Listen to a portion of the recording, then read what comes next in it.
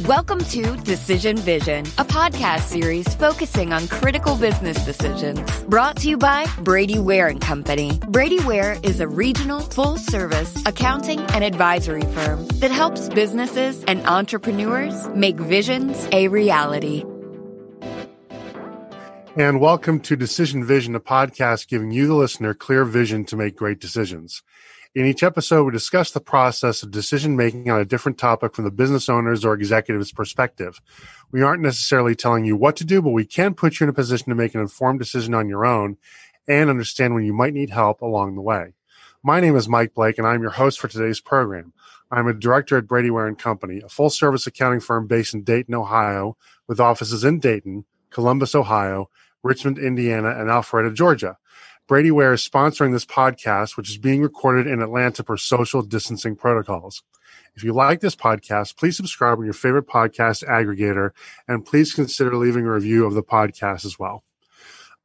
Today's topic is, should I accept a nonprofit board position? And you know, this is a trickier topic than I think maybe some people appreciate.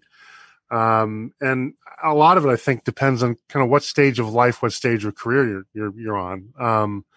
When I was 20 years younger, and I did not yet have two arthritic ankles and gray hair, I would, I'd be inclined to accept almost any kind of board position because, one, I was stunned that anybody wanted me, and number two, that I would want to. That's a great way to build professional experience, to build network, to build certain skills. We're going to talk about that later today.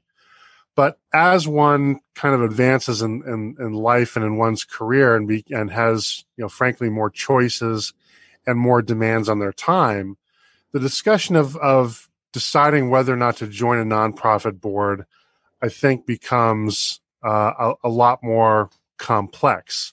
And, some people may find out that they're not particularly good board members. One of the things I've figured out over my career, I'm really not a great board member. I do my share for nonprofits, but I'm a better kind of rank and file person than I am a board member. I'm more effective when I get out there doing stuff rather than planning the stuff. But that's not me. As we're going to find out, the doing and the planning are equally valuable, but they're different skill sets. And joining a nonprofit board should be a very seriously taken decision.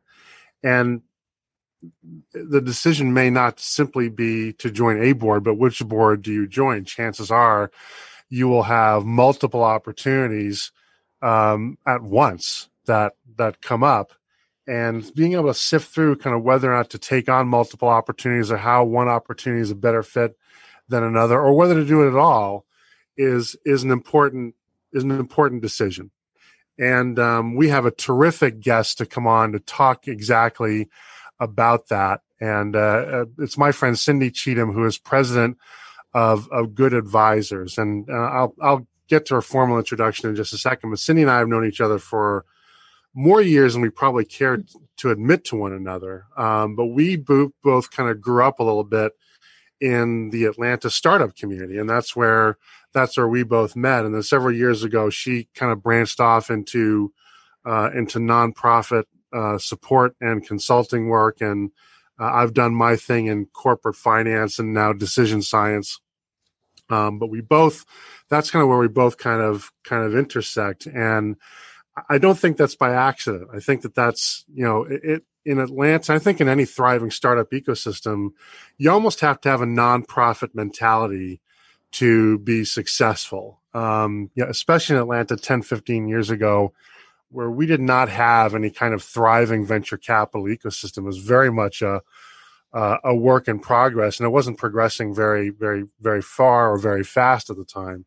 And at least, Cindy may disagree, but from my perspective, serving the startup ecosystem was almost like serving on a nonprofit board or serving in a nonprofit capacity. I think it draws that kind of mentality. And I think it's interesting now how that kind of comes full circle, at least in terms of of our relationship and where we've bumped into each other over the years. Good Advisors is an independent management consulting organization focused on serving diverse organizations, including nonprofits, social enterprises, and entrepreneurial businesses. And we recently recorded a podcast on benefit corporations. So, in fact, that was published last week as I record this episode on July 31st. So check that out.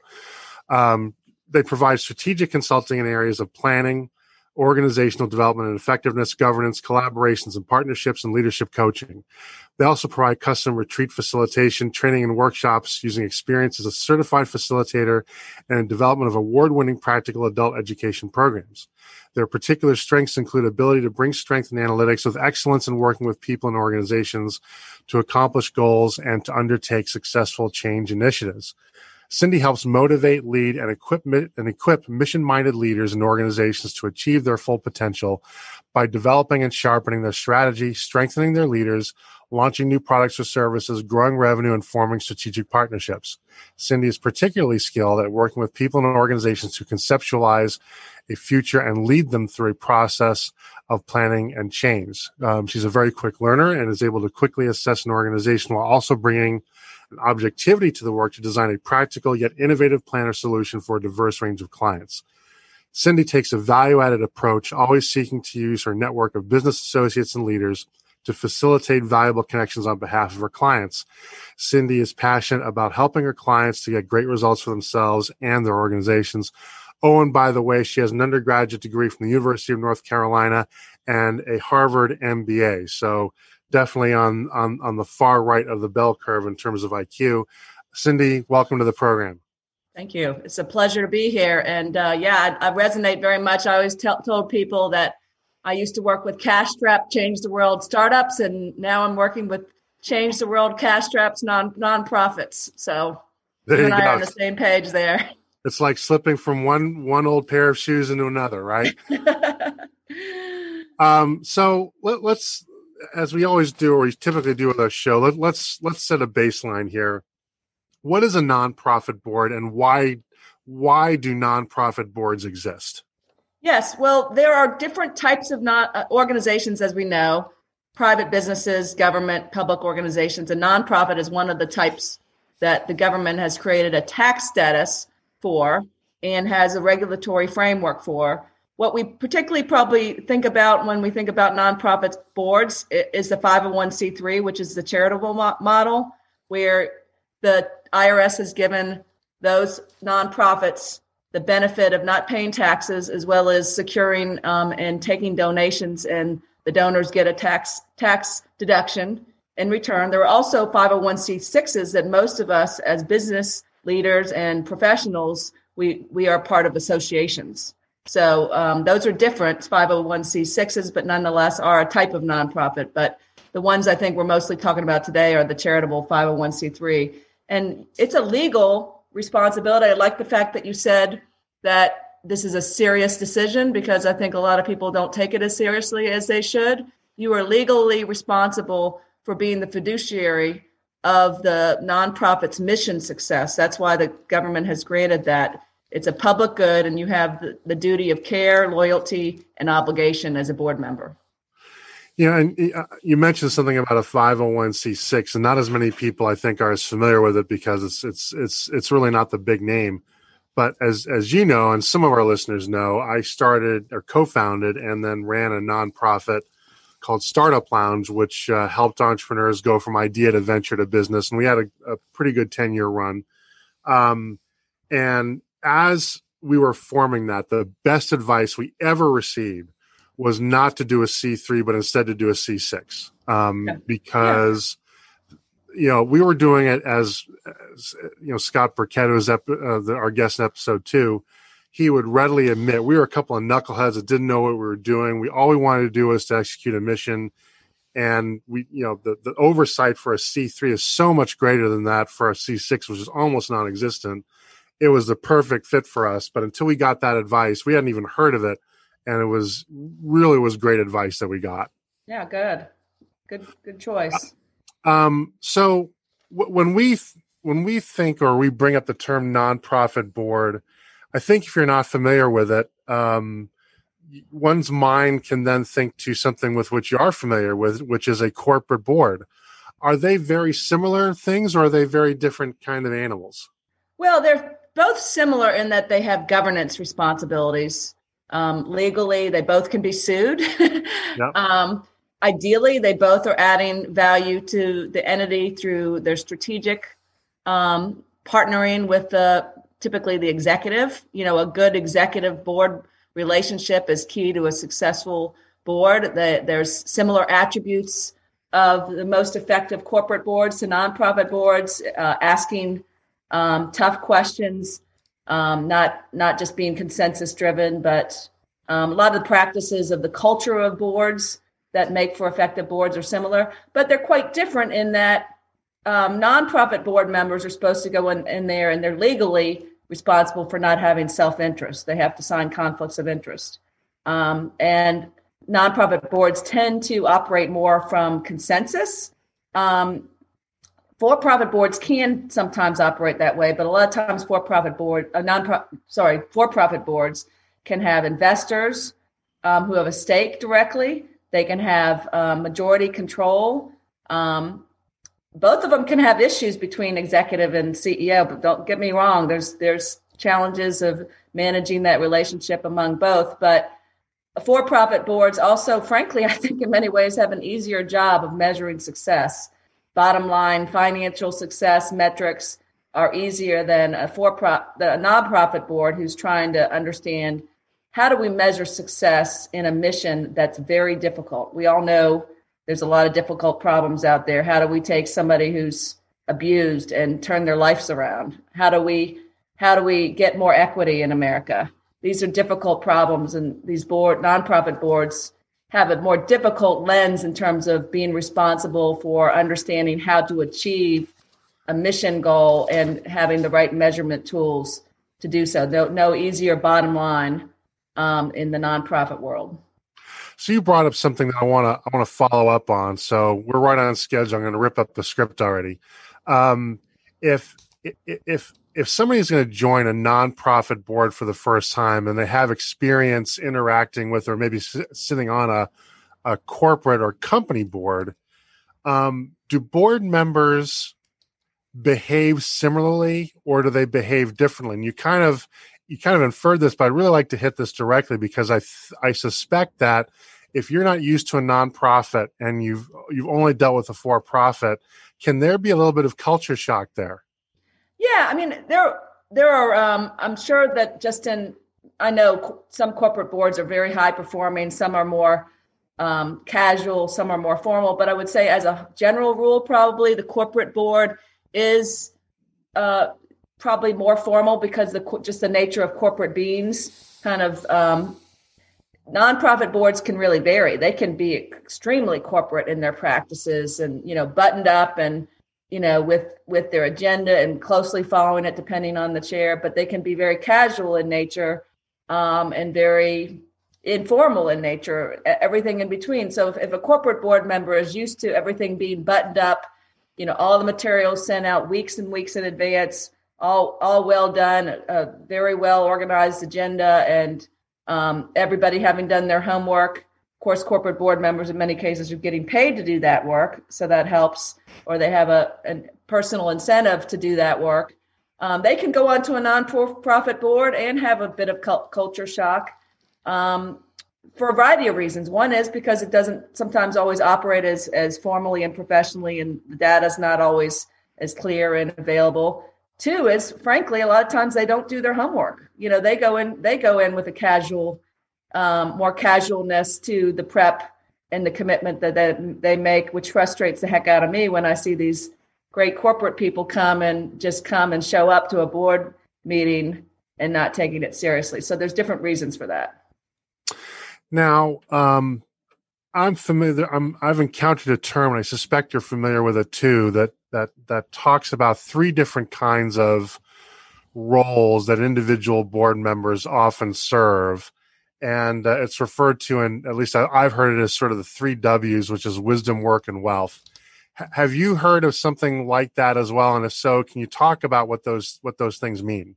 Yeah, absolutely. Whether you call it wisdom, work, and wealth, time, talent, wealth, absolutely. Yeah, I try to break it down into the three hats. One is the on the wisdom side, it's the strategy lens. It's you're responsible for helping to shape a strategy of a nonprofit along with the executive, to shape the funding strategy, to shape the mission strategy, and bring your wisdom of your field or your professionalism to that role. On the talent side, again, a nonprofit board should ideally have a mix of the different talent, whether it be the marketing talent, the legal talent, the business development. We always need salespeople that are willing to knock down doors and open up doors for recruiting board members, for opening up doors to donors. So that's on the talent side, and that ideally gets deployed by your committee work or taking on a pro bono. Sometimes, boards are run by nonprofits are run by board members who literally are the marketing. Small nonprofits have their boards running the operations. That's not the ideal. You have to be careful in a larger board that the board member keeps their lane and doesn't get into the daily operations of the nonprofit, but they usually do their talent through the committee. And then the time is rolling up your sleeves and literally going and showing up at when we're not in a pandemic and we actually get together for fundraising events or tours or events at program events. Board members should show up to some of those events and have a presence. They should be a spokesperson, and they should be out there, opening up doors with their time. So what I take from that is, a lot of times when we think about who serves on a board, we think that, you have to be a big time donor, a big time influencer, corporate giant, something like that to serve on a nonprofit board. Doesn't sound like that's necessarily the case, is it? No, it really, really varies. There's a lot of different types of boards. The High Museum Board, is certainly a board that does tend to be seeking the C-levels, CEOs, and people with a lot of wealth, but even there, they have their executive board, and then they have the larger board. But the vast majority of nonprofits, what they need some wealth ideally, and they need a handful of people that are willing to at least help organize the board's role in fundraising. But what they mostly need are people willing to not just show up to meetings, but to actually help be a team leader, whether it be an officer or a committee chair. And so, I work with the Federal Reserve in placing people on boards. And one of my favorite board members that's become the chair of two different boards that I placed him on, he always says, I don't have the Federal Reserve doesn't have a big corporate foundation behind us. So I know that I have to give leadership to my role I can write my small check or my modest check, but what I know I can bring is leadership to a board. And sure enough, he's risen to chair because he's demonstrated and been willing to go in as an officer and provide that critical leadership. Now, is it a prerequisite that if you're recruited for a nonprofit board, or maybe you even you yourself want to approach and join, see if there's an opportunity to join, is it a prerequisite that you have to already be a subject matter expert? And let's just take, for example, the ALS Association, which is a charity near and dear to my heart. Would I have to be an expert in Lou Gehrig's disease to be considered for a board, or is that not necessarily either a qualifying or a disqualifying criterion? It's definitely not a criteria. What is important, I think, one of the number one things that I think is important is that the individual joining does have a passion and or at least a strong interest. If they're doing it in part because of the networking opportunity or in part because their corporation says, hey, this is a cause we support and we need somebody to represent, which frequently happens. Cox or others say, we support environmental causes, we support these education causes, we need somebody to serve on the JA board, junior achievement. So it can be a combination, but passion and interest is important. So if you really can't get excited about the mission of the organization, either because you don't have personal experience or expertise, I would think twice. But no, you don't need to be an expert. It is helpful for every board to have one or two people that can relate to the mission, either because their family member has Lou Gehrig's, their child has it. That really does fuel a lot of passion and commitment. And some of our best nonprofits were founded because of the personal experience of Mothers Against Drunk Driving. That's how a lot of these things get started, but it's not essential. And frankly, you need diverse thinking on a board. You don't want everybody to come from the same experience and have the same perspective. You need different thinkers. Corporate board members are often compensated. What about nonprofit board members? Are nonprofit board members typically compensated in any way? No, they can sometimes get their expenses reimbursed for travel and so forth. I rarely ever see that. Maybe some of the larger nonprofits that have people gathering, national ones that have people having to travel all across the country occasionally. But for the most part, people just pay for that themselves. Their compensation is in the goodwill of doing good and in the relationships. One of the reasons people most join a board is also the opportunity for the relationships that they form with fellow board members and colleagues, the collegiality, the sense of doing good, the learning that they have that may be different from the way that things work in their organization, having a different perspective of decision making, collaboration, working in a more diverse environment than where they may come from. So it's really all those learnings and the relationships, and then the sense of doing good. That's their compensation. Now, other than doing good and serving a cause that I believe in, for example, are there other benefits to joining a nonprofit board? I mean, absolutely. Like I said, relationships and networking.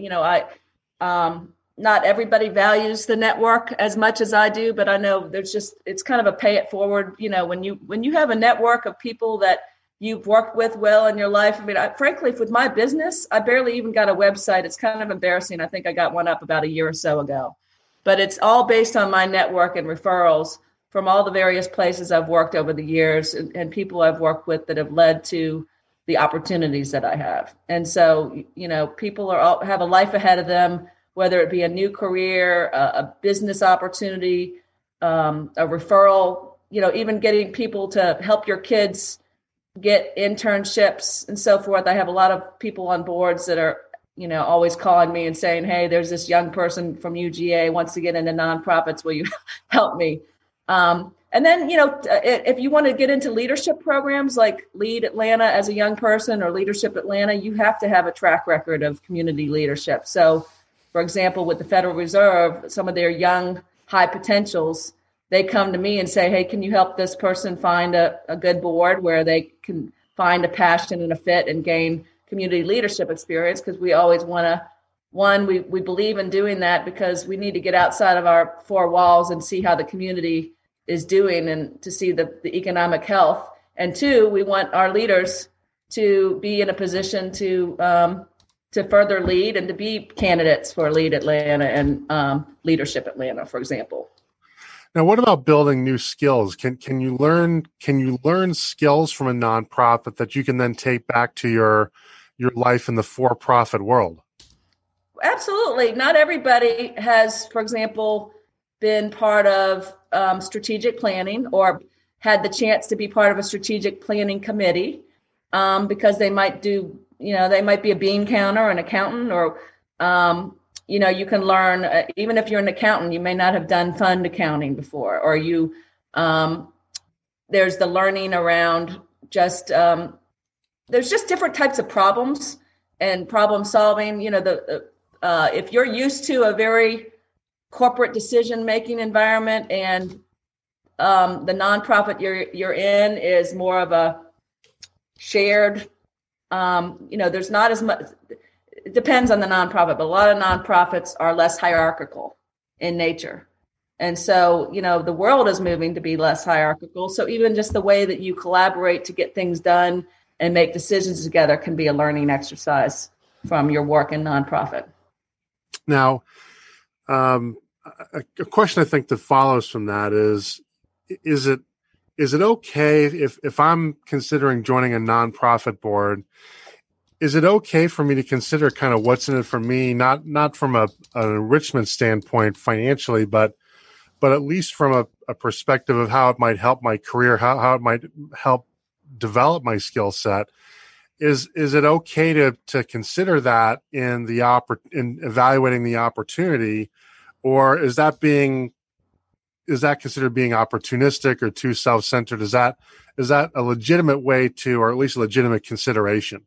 Absolutely. And, as long as it can be managed so it's not too a conflict of interest, where you're pushing your own priority and interest, within the board operations. I mean, there are even bankers, for example, that do business as a bank that sit on nonprofit boards. You just have to have practices to make sure you make non-conflicted, that you have competitive processes. But to the extent that there's learning that you want to do, hey, I do this for a day job. I'm in finance, but I really want to have a chance to.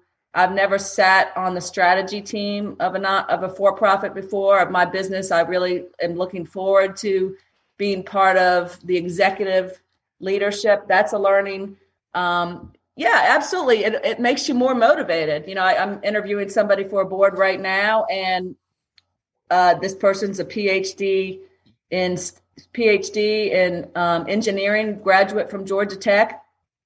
She has a lot to bring to this particular STEM-oriented nonprofit board, but she told me one of her reasons is that she wants to learn, and she just started her own nonprofit, and she's trying to get her feet and her learning undertaken, and I think that's fine, and I appreciate her sharing that was one of 3 reasons that she's interested in this nonprofit board. I think she'll be more motivated as a result. It's as long as she's not conflicted, and I don't think there is a conflict there.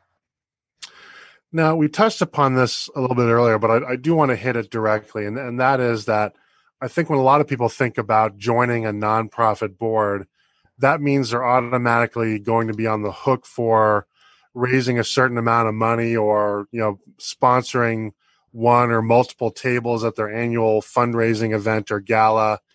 Is that necessarily true? I mean, do you have to kind of come to the table with some significant financial resources to be a viable board member? I highly recommend that the best boards do expect to give and or get from all their board members. That there are some that don't, and they particularly are ones that maybe have their predominant funding coming from the government, for example. Not all nonprofit funding comes from philanthropy. The predominant income stream, if you add it all up in nonprofit, comes from a lot of fee for services. All the schools in the world that are nonprofits, they charge tuition. 2, government money. But the ones that rely heavily on philanthropy, I always recommend that the nonprofits do ask their board members to be the role models, to be the first to give their time and their talent. But that doesn't mean it's a lot. I mean, it can be, but I do recommend it's a meaningful amount for that particular board member. So it should be one of your top 3 to 5 checks that you stroke after your, if you're religious, to your synagogue or your church, to your kid's school, your university, and then the 1 or 2 boards. It should be a meaningful check that then can allow you to then better represent when you're out there as a spokesperson to help get money, to help be able to speak to the reason. I always ask board members, why is this board worth your time and your money?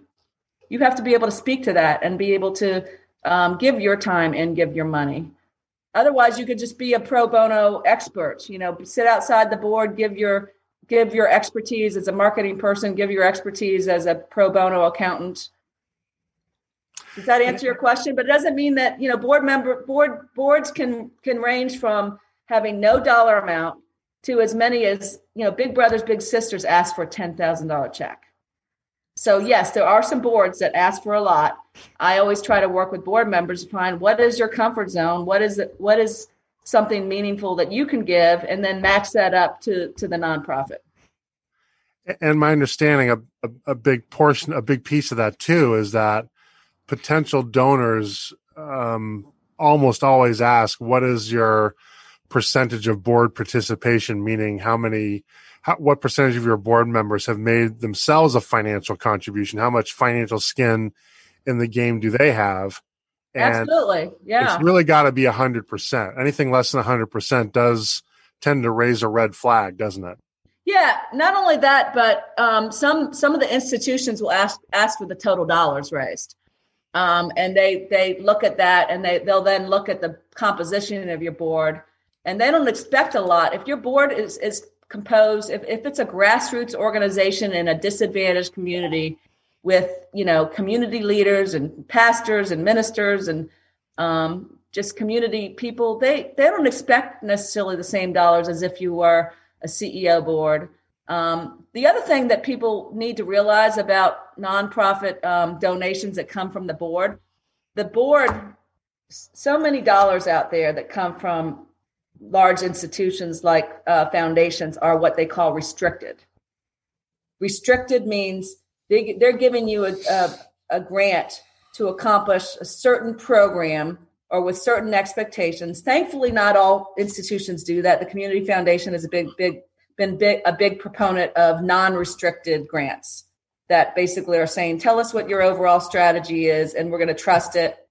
We're not going to micromanage where you spend. But a lot of the large grants do have, they're either funding a particular program, or they're funding like, hey, we're going to help you hire your first fundraiser. So the dollars that come from board members are what I consider gold money, because it's unrestricted. It allows the nonprofit to have some of their own control of their own money for their own priorities, including, hey, we actually need to invest in something, like we need to hire a fundraising person. We think it can pay off.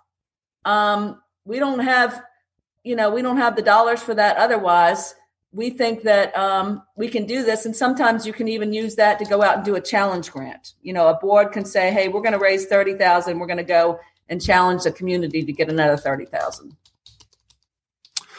And that brings up a point I want to drill down, because it brings up a question that actually I never thought of, and that is because you mentioned that donors not just look at amount of board participation, but actually the dollar amount contributed, and it brings to mind, at least my understanding, that no foundation wants to be overly responsible for the survival of one organization, right? They don't want one organization to be so dependent upon them that if they change mission, don't have as much money themselves to give that year, that all of a sudden that particular organization is imperiled. So they like to see diversity of financing sources. Mm-hmm. Is there a percentage of a sort of a target percentage, if you will, of overall operating budget they like to see coming from the board? And in terms of so is there a percentage they like to see? Again, like I said, if it's a grassroots organization, it would probably tend to be a smaller budgeted organization. I don't see that. I've never seen that target set, but I do see sometimes boards say, shouldn't it be closer to 10%? That in total, in aggregate, which usually is driven. It's good if a board has a couple what I call major givers on it. There can be a board that has a bunch of people giving $500 or $1,000. But then it's helpful if there's a handful that are able to give 5 or 10. And those major givers are then they tend to have peers that can give 5 or 10, right? Their peer network. So, I've seen 10% thrown out there, sometimes 5%, but I think it's just a point of leverage too. When a board is saying, hey, we need to do these things, and they're setting strategy, and they're not sure how they're going to fund it, and you add it up and say, well, we think we can get 80% of the way there. That's a good time to say, board, can we step our game up? I think board members, just like donors, want to see what's the case for support. And that nonprofits need to not just expect board members to give, they need to also be able to communicate, why do we need your money? Even for a board, it shouldn't just be an expectation. There should still be a process of that board being able to ask questions and feel good about how the nonprofit is using the money, and to make a case for why do we need more money? How are our dollars going to help achieve results? And of course, they're part of shaping that as part of strategy development with the executive director. But if they don't feel like there's a reason to write more checks, then they need to also self-evaluate. Well, then why don't we believe in the mission? Do we not have a future that we're excited to help make us realize, if that makes sense? There still needs to be a case for support made, even with board members, especially if you're asking them for something more or substantial. Sure. I mean, you can't go out and advocate for the organization if you yourself don't believe in it and don't understand it. Right. Right. And that's a reasonable expectation of a board member. Now, let's say that, now a listener has been hanging out with us for, the 35 minutes or so we've been on, and they're now seriously considering joining a nonprofit board, maybe accepting an invitation or proactively pursuing one. What is kind of a personal inventory that I might take for myself to determine if I have the right tools or personal characteristics to be a good board member, or even if I would find it rewarding? Yeah, well, I think, have I met one or more of the people in the organization? Are they people that I would enjoy working with? Do I have a passion for the cause or an interest? Do I see that there may be a seat or a place for me that I might feel like I could contribute? There's of course, it's obvious if they need a treasurer and I'm willing to be treasurer, an immediate match in terms of a need that they're trying to fill. Are the expectations give, get, and or time, even the meeting frequency and time, the time of day, are they a morning board? Are they an evening board? I mean, I know somebody who was meeting on Friday nights. Wow. That has to work in your life. And then, at the end of the day, am I excited? Do I feel like this is gonna, it's a commitment. Am I excited to take on this new challenge and this commitment and feel like and that I've been thoughtful about it too, and not just, hey, somebody grabbed me and said, come join this board. The process of joining a board ideally should be not just, hey, Mike asked me to join board X. There's very little exchange of information, very little thoughtfulness.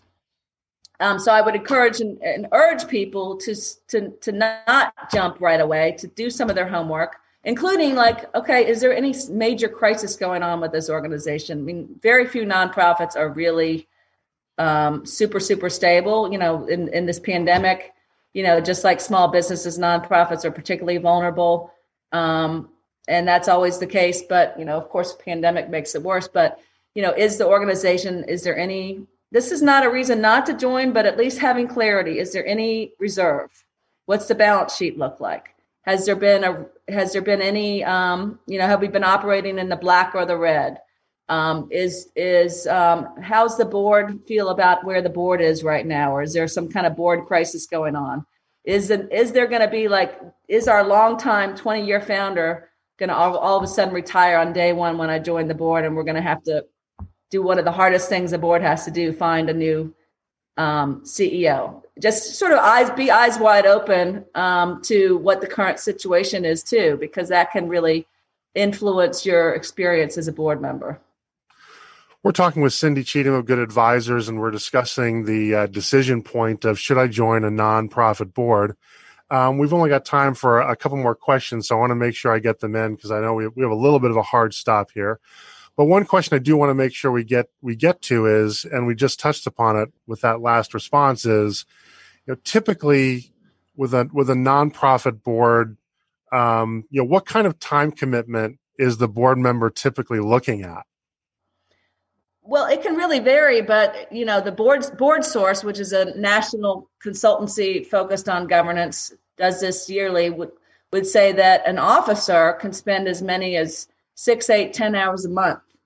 A chair especially. But I think on average, 4 to 6 hours per month for the board, for a board that's doing its job, that is kind of doing the wisdom, talent, and wealth. So it's, it's not giant, but it's not unsubstantial as you think about the amount of free time we have relative to exercise, family, and other commitments that we may have.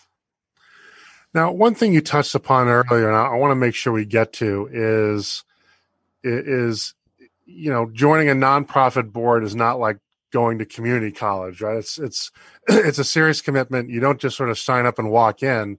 And one of the things that makes it a serious commitment is that there is real liability if things go south and it's kind of on your watch.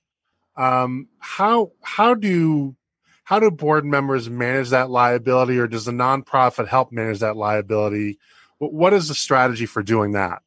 Well, the board is responsible for its duty of care, obligation, and so forth to follow the law, and should be responsible to make sure the nonprofit does have policies in place for things like finances, financial controls to prevent fraud, HR policies in terms of whistleblower, non-discriminatory policies, and so forth.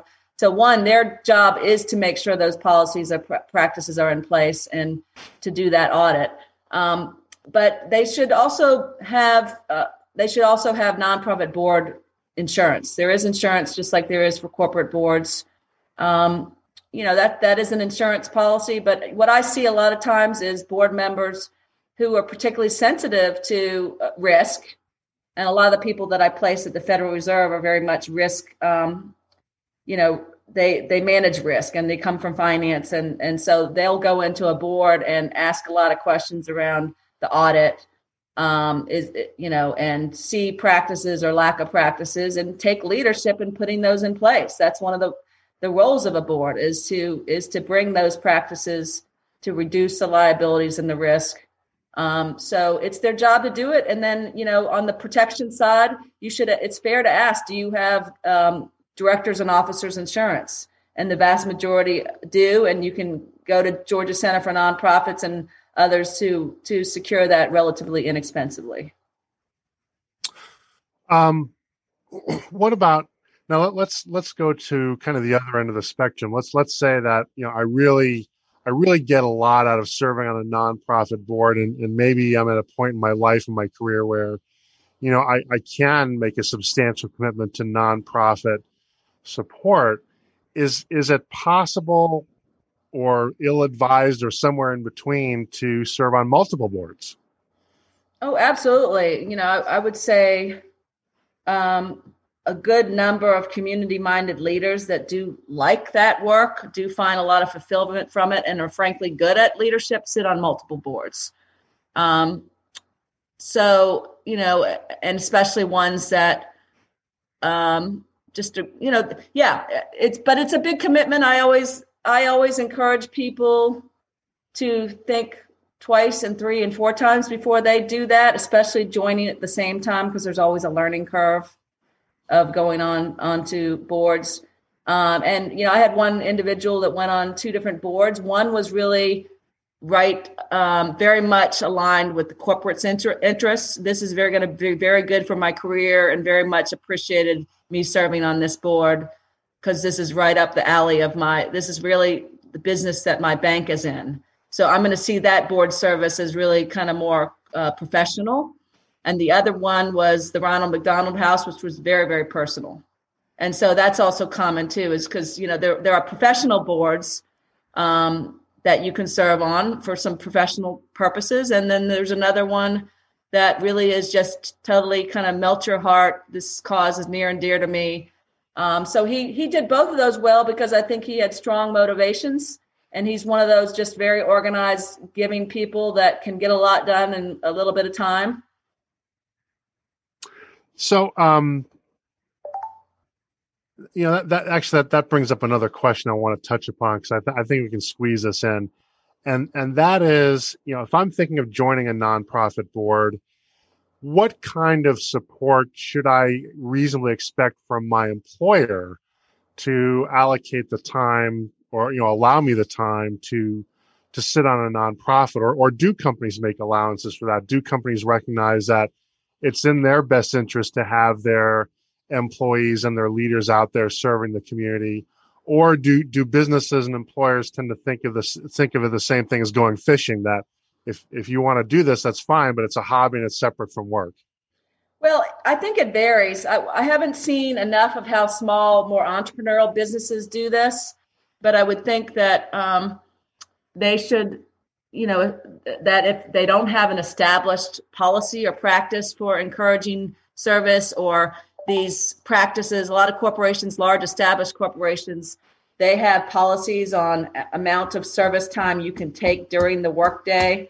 And they have those policies all in practice. They communicate them, they encourage them, they even organize their team-based events to help people utilize those community service hours. They have matching gifts to match, if you give a certain number of hours, you can also earn a matching gift. So big established companies absolutely encourage. Professional service firms, legal, accounting, encourage it because of business development purposes.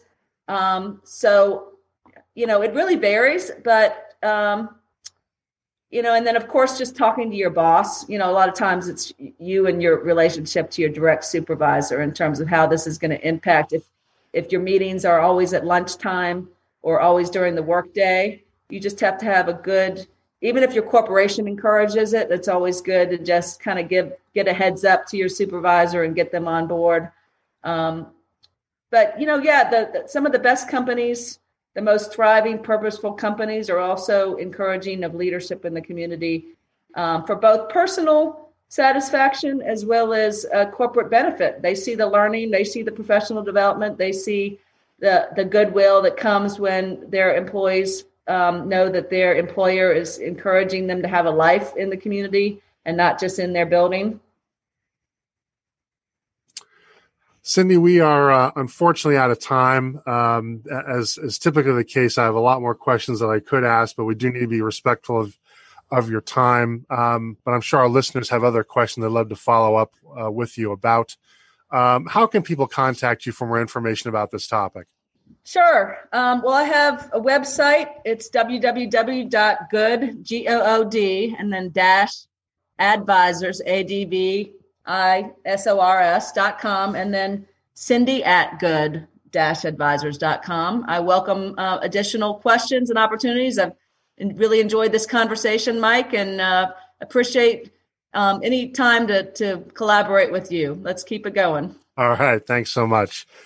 That's going to wrap it up for today's program. I'd like to thank Cindy Cheatham so much for joining us and sharing her expertise with us today. We'll be exploring a new topic each week, so please tune in so that when you're faced with your next executive decision, you have clear vision when making it.